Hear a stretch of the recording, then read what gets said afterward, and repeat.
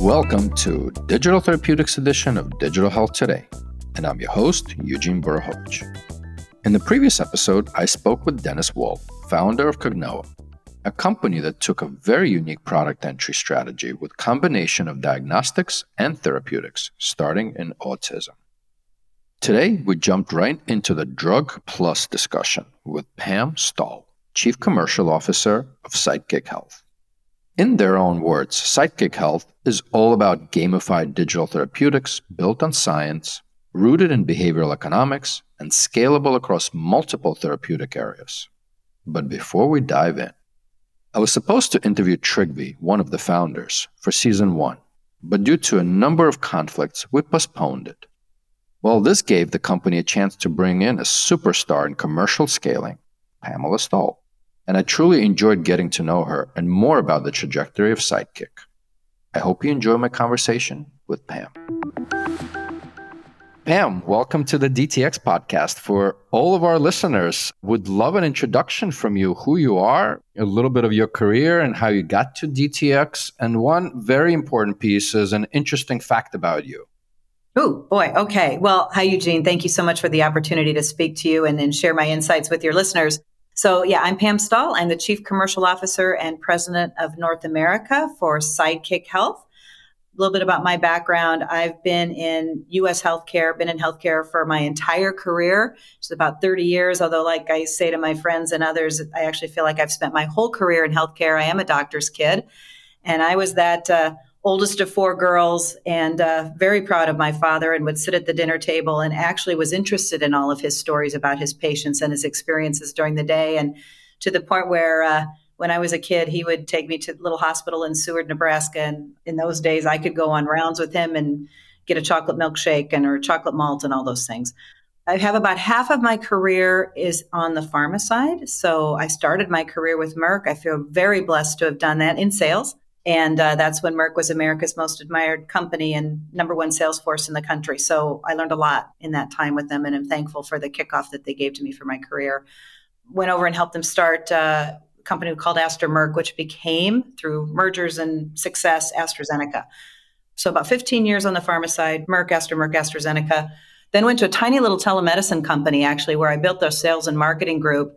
We were privately held. We were the first company in America to put video into people's homes, American Telecare. Real trailblazers. Yeah, it was pretty cool. It operated over POTS. If anybody knows what POTS is anymore, that's the phone jack where you plug a phone in. We don't have those anymore. But in the day, we would send our telemedicine box, the video box, to a patient's home, and they would take their phone out of the wall and they would plug this into the wall, and their nurse would call them over the unit and do a televisit. Yeah, it was pretty cool. I can talk more about that if you're interested.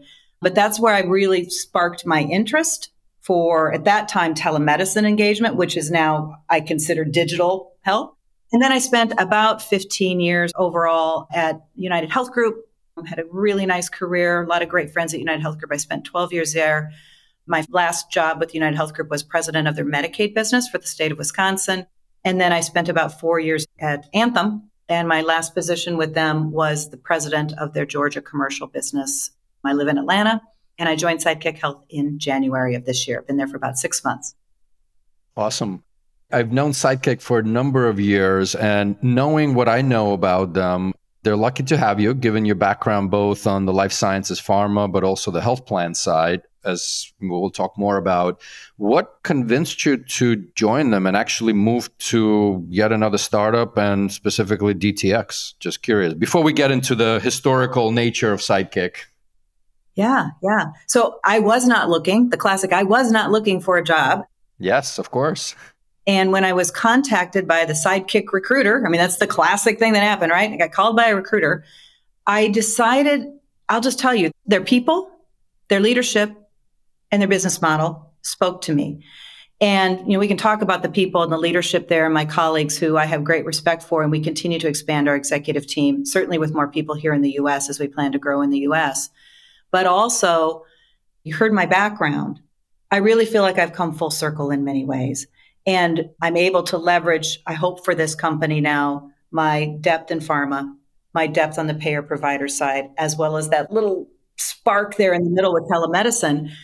And I'll say one other thing about that. Having a life and or career in healthcare, Look, number one, U.S. healthcare system is still super fragmented. And in all the places that I've been with all the great people and great work happening, we still haven't solved that. Number two, helping people be healthy at its core is based on behavioral economics and individuals making the right decisions for their own health. Unless that happens, the healthcare system can't fix what's going on. And I felt like at this stage in my career, I wanted to join a company that was really focused on individuals making the right choices for their own health and enabling the healthcare system then to be successful with and around them. Amazing. And knowing Trygve and a few other executives while I spent some time in pharma, let's get back to a little bit for our listeners, the story of Sidekick. We were actually supposed to record last season, but just timing and the script itself. So we're here this season now with you, which is fantastic. Maybe for our listeners, a quick history, for lack of a better term, of Sidekick, how it originated, and would love to hear that. I'll do my best to channel Trygve and Sam, our founders. So the company is founded by two physicians. That also attracted me to the company, being a doctor's kid. So Sam and Trygve were practicing physicians in Reykjavik in Iceland. And they both became frustrated with the fact that they would see their patients, they would coach them, they would guide them, they would create care plans for them, they would write prescriptions for them, all in the best interest of those individuals. And then they would send their patients home. And by the time they saw them again, your doctor loses touch with you in between. And so you hope that the patient has the tools and resources, or the individual has the tools and resources they need to make changes in their life and to improve their health. And they just saw time and time again that wasn't happening. And so Trygve actually, I think he would say he took a sabbatical. I hope I'm using the right way he would describe it. Studied behavioral economics at Harvard, went back to Reykjavik, and he started building this little company. Wasn't named Sidekick Health at the time, but started building this little company in 2014, he and Sam. And it was at that time that they really were focused on what interventions, what tools, what capabilities could be used, could our patients use when they're not with me in the office. And that's where they started experimenting with digital health. And again, the use of behavioral economics and gamification to inspire people to make change in their life. So from 2014 until now, last spring, I think we had 40 employees. We're at about 200 employees now in 14 countries. We just closed on our Series B round this spring. Really excited about that. And we have some really premier partners, both on the pharma side and on the payer side in the US, that we're working with to look. Digital therapeutics is still a growing industry. It's still an evolving industry. I think we're all learning. And we're really pleased to have some great partners where we're learning together and getting patients on our platform. And the early data that we're seeing is really positive. I hope that answers your question. Fantastic. No, this is great. Well, that sound means it's time for a question from my clinical and commercial partner on this podcast, Chandana Fitzgerald, who is the Chief Medical Officer and General Manager of Health Excel, and as her friends call her, Dr. No Crack. Let's see what question Chandana has for our guest today.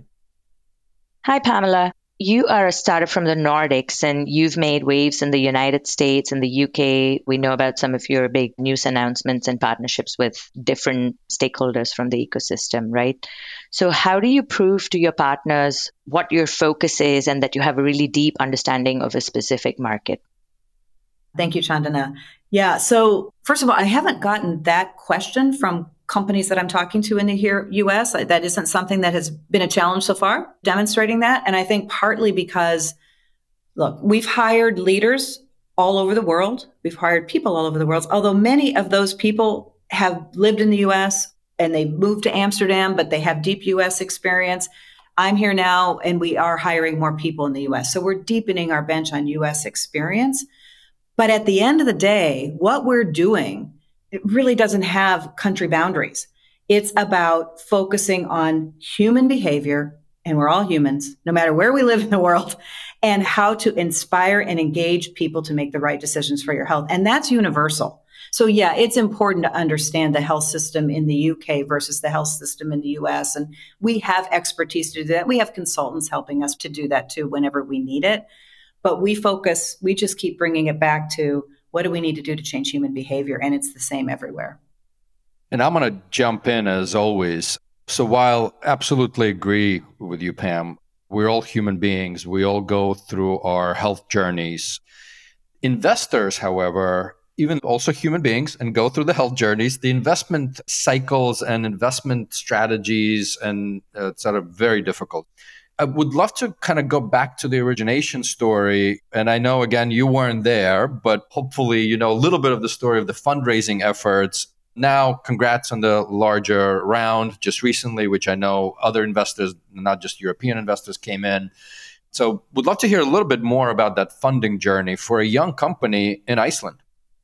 Yeah. So, I believe that Tryggvi and Sam started with people they know. So friends in Iceland and individuals that trusted Sam and Tryggvi. And I think for any young in experience or young in age entrepreneur, finding those people that have complete faith in you and that are partners with you. If you're looking for advice on how do you do that first raise, that's so critical because you're a serial entrepreneur, I think yourself, or at least have been advising entrepreneurs, right, Eugene?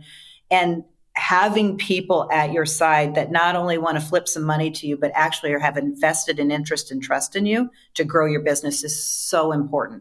And so Sam and Tryggvi started with that.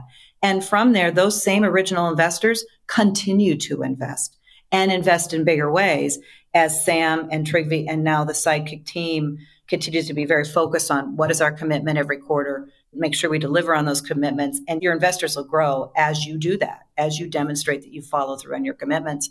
We now have investors in Europe, as you mentioned, as well as here in the US. And, of course, we want to continue to add to our mix. But as we closed on our Series B round this year, I know the markets are certainly tighter now than when we did that close, that's for sure. So I'm thankful that we did that raise when we did. But it really wasn't a challenge. It was more about dotting the I's and crossing the T's with our current investors because they believe in what we do. They believe in our leadership team and the market opportunity globally. Before we leave let's call it the past behind us, maybe one more question on this. As always, there's a business hypothesis. So let's leave the current out of this. Any idea what was the original business hypothesis, right? Two doctors starting a company. I'm sure there were some discussions about making money. Can you comment on that? Yeah. Here's what I'll say. The original business hypothesis, because we're a physician-led company, and then one of their early hires was also a leader in digital product development from the gamification industry. And that tells you a lot about their thinking. I think Ole, he might have been the third employee. I'm not sure about that, but certainly in the first 5.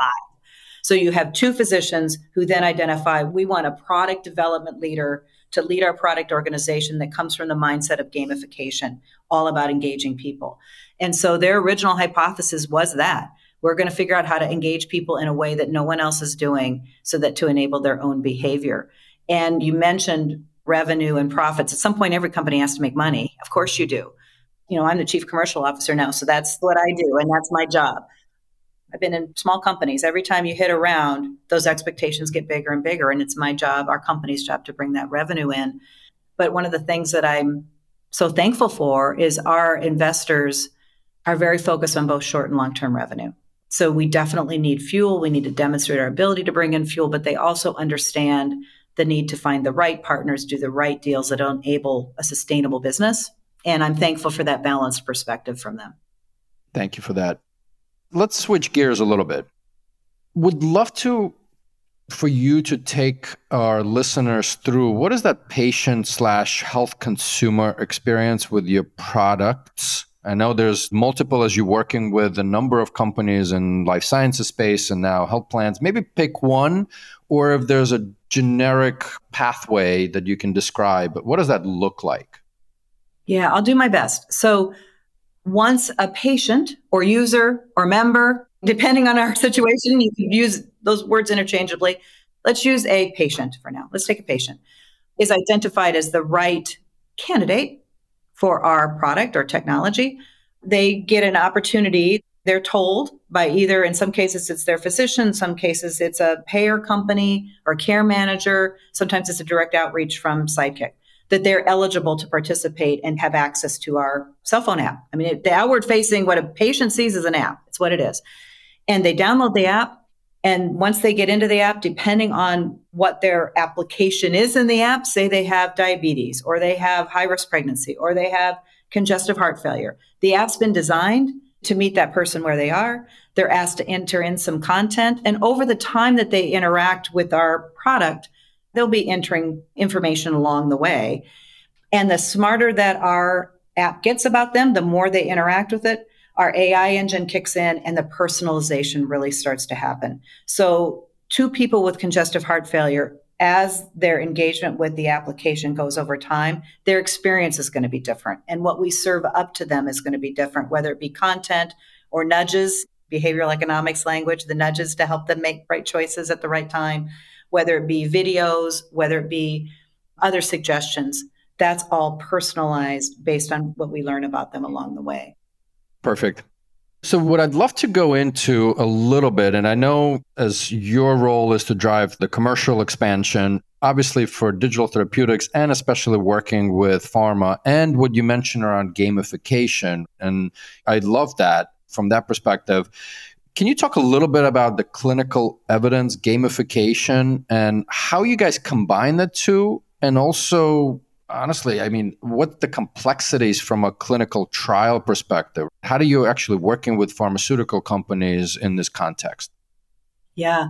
So in terms of the clinical trials with pharmaceutical companies, that is a core part of who we are as a company. We are committed to taking our products through life science style evidence generation. So feasibility studies, randomized clinical trials, real world evidence, all the way to the path of FDA approval. That's what we're doing. We do have experts from pharma who work for our company, people who have spent their careers. I'm one example. We have many others, including our new chief medical officer who has deep pharmaceutical background. That enables us to at least have a perspective on what it takes to do clinical trials well. But we also recognize that our pharma partners have combined hundreds of years of experience in doing this well. And so you'll note my choice of words. These are our pharma partners. I've got a team that's the pharma partnerships team. That's what they do. And so I will give us credit for as our company's humble enough to know that we understand the complexity. We understand generally what needs to happen. And we partner with our pharma partners then to build out the clinical trial plans and work those together. And by the way, when it comes to digital therapeutics, like you mentioned, that's kind of new ground. And so the pharma partners also don't know exactly what's the best way to do these studies, but together we're figuring it out. So I know you just came out of a large health plan. So I promise, I think, one more question on pharma. You guys have announced Eli Lilly partnership, Pfizer partnership. Can you talk a little bit deeper and peel the onion on those two? Yeah, I mean, some of our relationship is confidential, as I'm sure you can imagine. But I can tell you, so if you take Pfizer, for example, we're focused on several disease areas, ulcerative colitis, Crohn's disease, rheumatoid arthritis, and atopic dermatitis. And then with Lilly for breast cancer is our first program in Germany. And we're really excited about those. And at the end of the day, when we work with these pharma partners, our focus is to identify and eliminate gaps in care, connect patients to healthcare professionals, help patients continue to improve with their disease state. And so what I see and hope will continue to happen with our pharma partners is that as we demonstrate an ability together to even more improve patient health and outcomes, keeping people out of the hospital, help people get healthier faster, that our opportunities with these existing pharma partners as well as new pharma partners will continue to grow and expand by adding new therapeutic areas or going into even more countries. That's the goal of what we want to do. The other thing, I know you said we'll get into payers in a minute. I see the opportunity with payers and pharma and providers as not truly separate business opportunities. I believe for a company like ours, we need partnerships with all, and they're going to interact with each other, whether it be our pharma partnerships where we're working toward a path of FDA approval for our digital treatment. At some point, we want the payers to reimburse for those. That's not today for us, but that's part of our path. And in addition, on the payer or provider side, there's such an opportunity to help them extend their care managers, enable their, in that case, members to improve their health when they're not interacting with the payer. And then medication adherence, that's something that all of these groups care about, whether it be a payer or a provider or a pharma partner. So there's so many intersections, which is why we're focused on developing partnerships across the whole. We're going to take a quick break and be right back with Pam Stahl, Chief Commercial Officer at Sidekick Health. So as I promised, that was the last question on pharma, at least for just a little bit. I may have one more. Coming out and spending some time in pharma, I do say that the industry has been saving and extending people's lives for many, many, many, many, many years. And I think the beauty of digital is it's bringing new capabilities to treatments and modalities. But with that, coming out of a health plan, and you kind of alluded to the importance and looking at the model, yes, pharma, health plans, and providers, but maybe specifically, again, still relatively young-ish startup, so pre the current round. How did the payer relationship evolve? This was a pretty large deal, and I'm not talking financially, just more from a news perspective for Sidekick. But can you talk a little bit how that evolved and actually even the thinking of entering a health plan versus sticking and doing what you do best in pharma? Yeah. So I know the company was contacted by our payer partner to explore how our solutions could enable their care management function. And what I'll say, just being a health plan person for half of my career, being a payer person in the US here for half of my career, any payer, all payers are looking for opportunities because at the end of the day, the employers, right, in the US are paying the payers to do their good work. And one of the things that the employer partners are expecting payers to do is engage with the employer's employees and help them be healthy and stay well. And it's always a challenge for a health plan to figure out how to get, consumers to interact with them. And as much as I love my career at working for payers, I can say this as just a person in the US, I don't wake up in the morning hoping that I can talk to my insurance company, right? That's just not something we tend to do, right? I don't think anybody does. Nobody does that, right? So, and insurance companies know that. The payers know that. And they've got great care managers on staff who are trying to find ways to engage with people. But all payers are trying to find a way to do that with more frequency, more relevance, and certainly more cost effectively. And so one of the things I love about Sidekick is we are not a point solution digital therapeutics company where we have one digital therapeutic in hypertension or one in behavioral health. We are developing a multi-chronic platform so that people with multiple conditions, we can weave together our nudges, our interactions, our content that contemplates that whole person. And so if you're a payer, one of the things that resonates with them when I talk to them is like point solutions abound. There's a point solution for everything. And that is challenging for payers to integrate, to deal with, to manage, and for their members. Look, if I'm a person who has diabetes, congestive heart failure, I'm obese and have some depression, there's an app for all those 4 things. I don't want 4 apps. I just don't.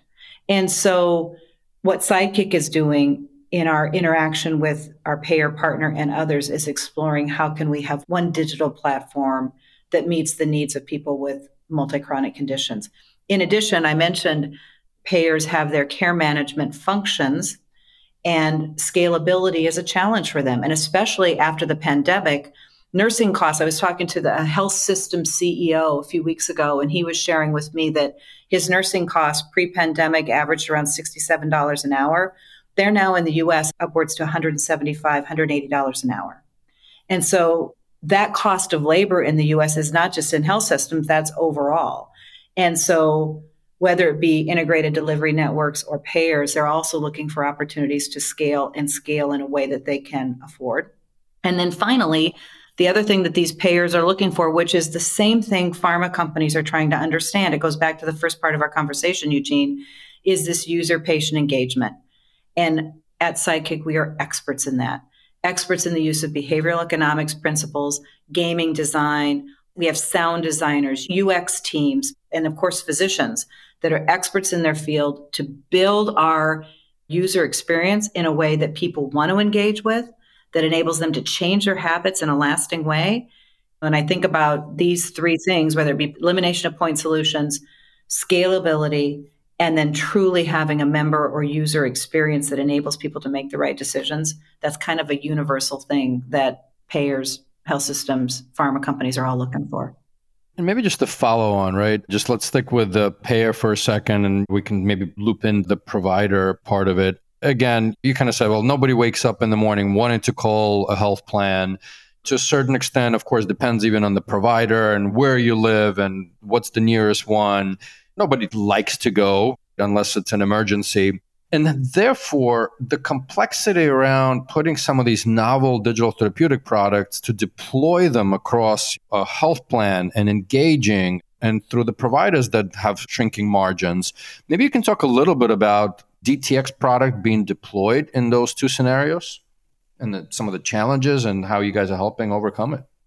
Sure. And this is where I'm thankful again for the Sidekick team. So it is complex. Introducing digital capabilities into a payer infrastructure isn't for the weak of heart. That's for sure. It's not a simple task.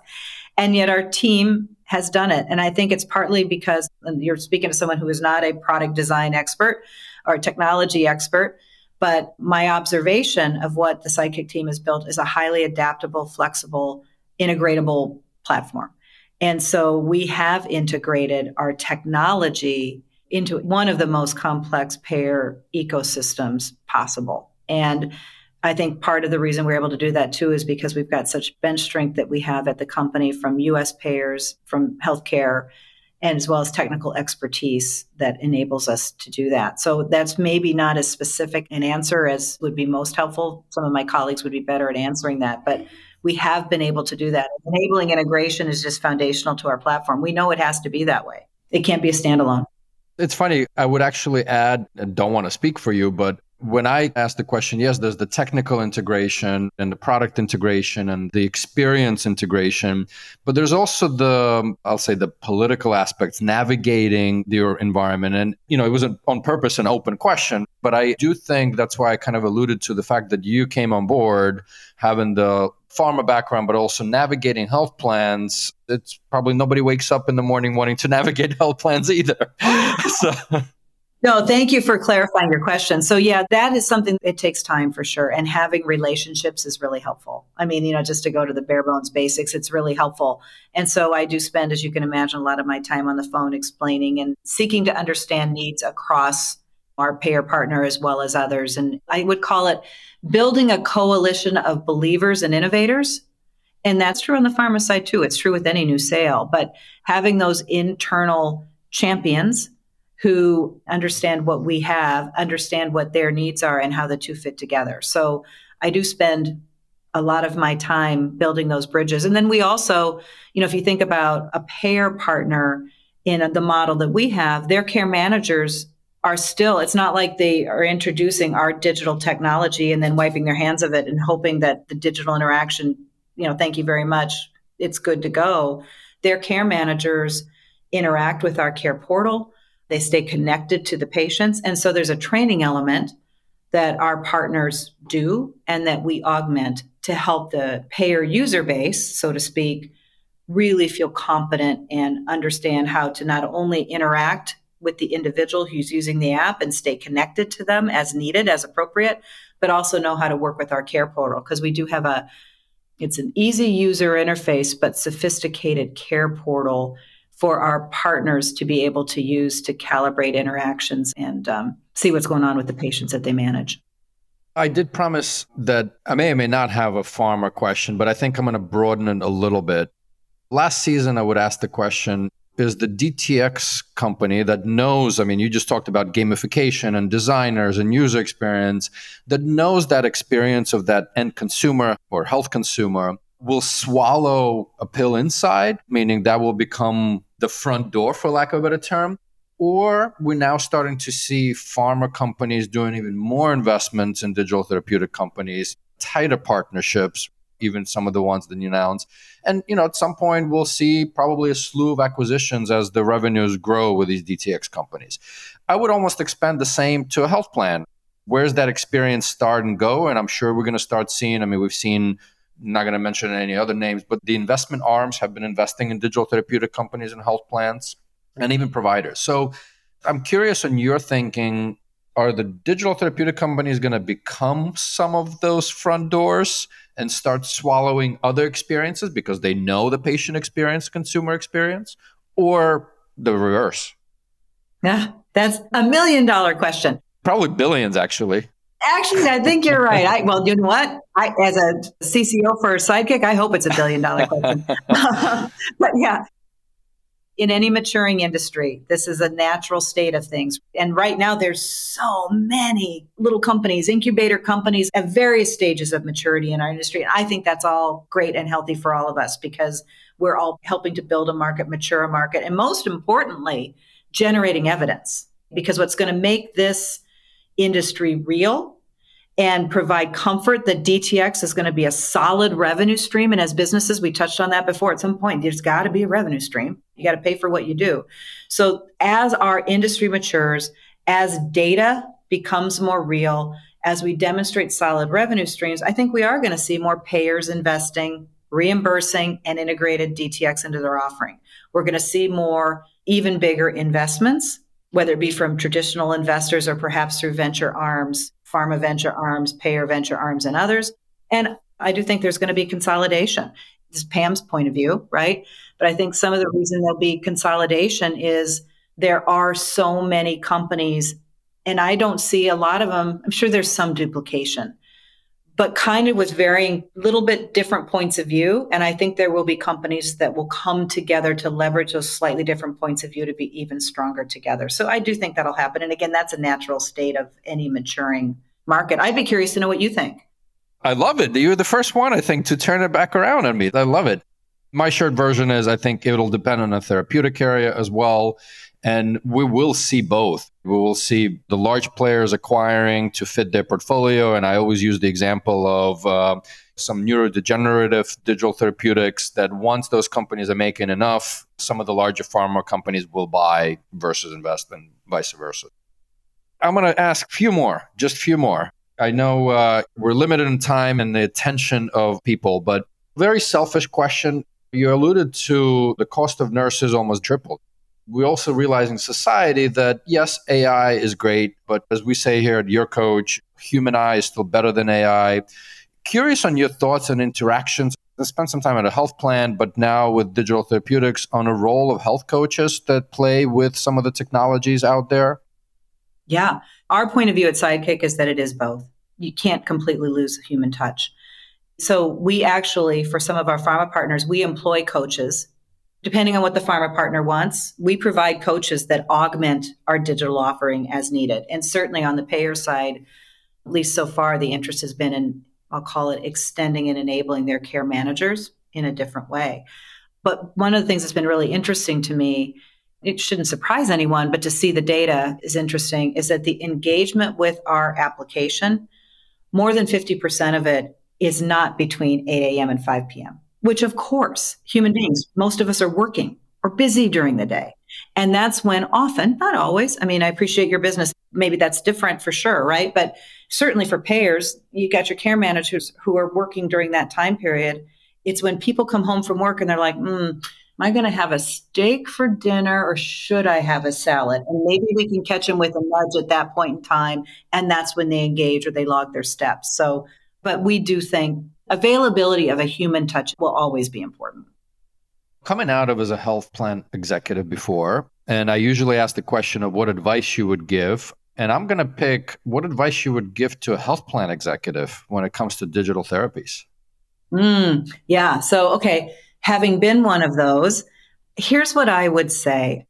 There's so many resources within a health plan and so much experience and so much data that it can be easy to fall into a we know best, let's just augment that kind of mindset. What I would advise a health plan executive is to look to digital therapeutics partners who can bring not just technical expertise, but bring the clinical expertise. And most importantly, really, that behavioral economics, behavior change expertise that health plans really haven't figured out. And listen to that and use it. Because you can get technical expertise all over the place to augment what they do. And that's really not the secret sauce. The secret sauce is the clinical, behavioral, that kind of expertise. And I think it's easy to not have an open mind to listen to that. Thank you, Pam. And we started with you, and we always want to end the episode with you. So we'd love to know kind of what is your why, what gets you up in the morning? Ooh, what gets me up in the morning? Well, I mean, I'm a mom. So getting up in the morning, I love hearing what my adult children are up to. They're in their late 20s and early careers. So I check in with them, and I'd be remiss if I didn't say my family gets me up in the morning first and foremost. But aside from that, from a career perspective, look, I've had 30 years in the healthcare industry. I want to make a difference at this point in my career. And I feel blessed to be where I am, to really feel like I've done something that changes healthcare and helps people be better. And that sounds Pollyanna, but it's true. Love it. Well, Pam, thank you for making the time. And I'm sure our listeners will enjoy this episode. Thank you so much for the opportunity. Thanks for tuning into the Digital Therapeutics edition of Digital Health Today, a production of Mission-Based Media. Be sure to subscribe to this podcast on your favorite podcast player so you're automatically notified each time I speak with one of these amazing leaders and trailblazers who are forging the path for digital therapeutics. If you'd like to learn more about YourCoach Health or Health Excel, you can find the links to this and more in the show notes for this episode. I'm Eugene Borukhovich, and catch you next time.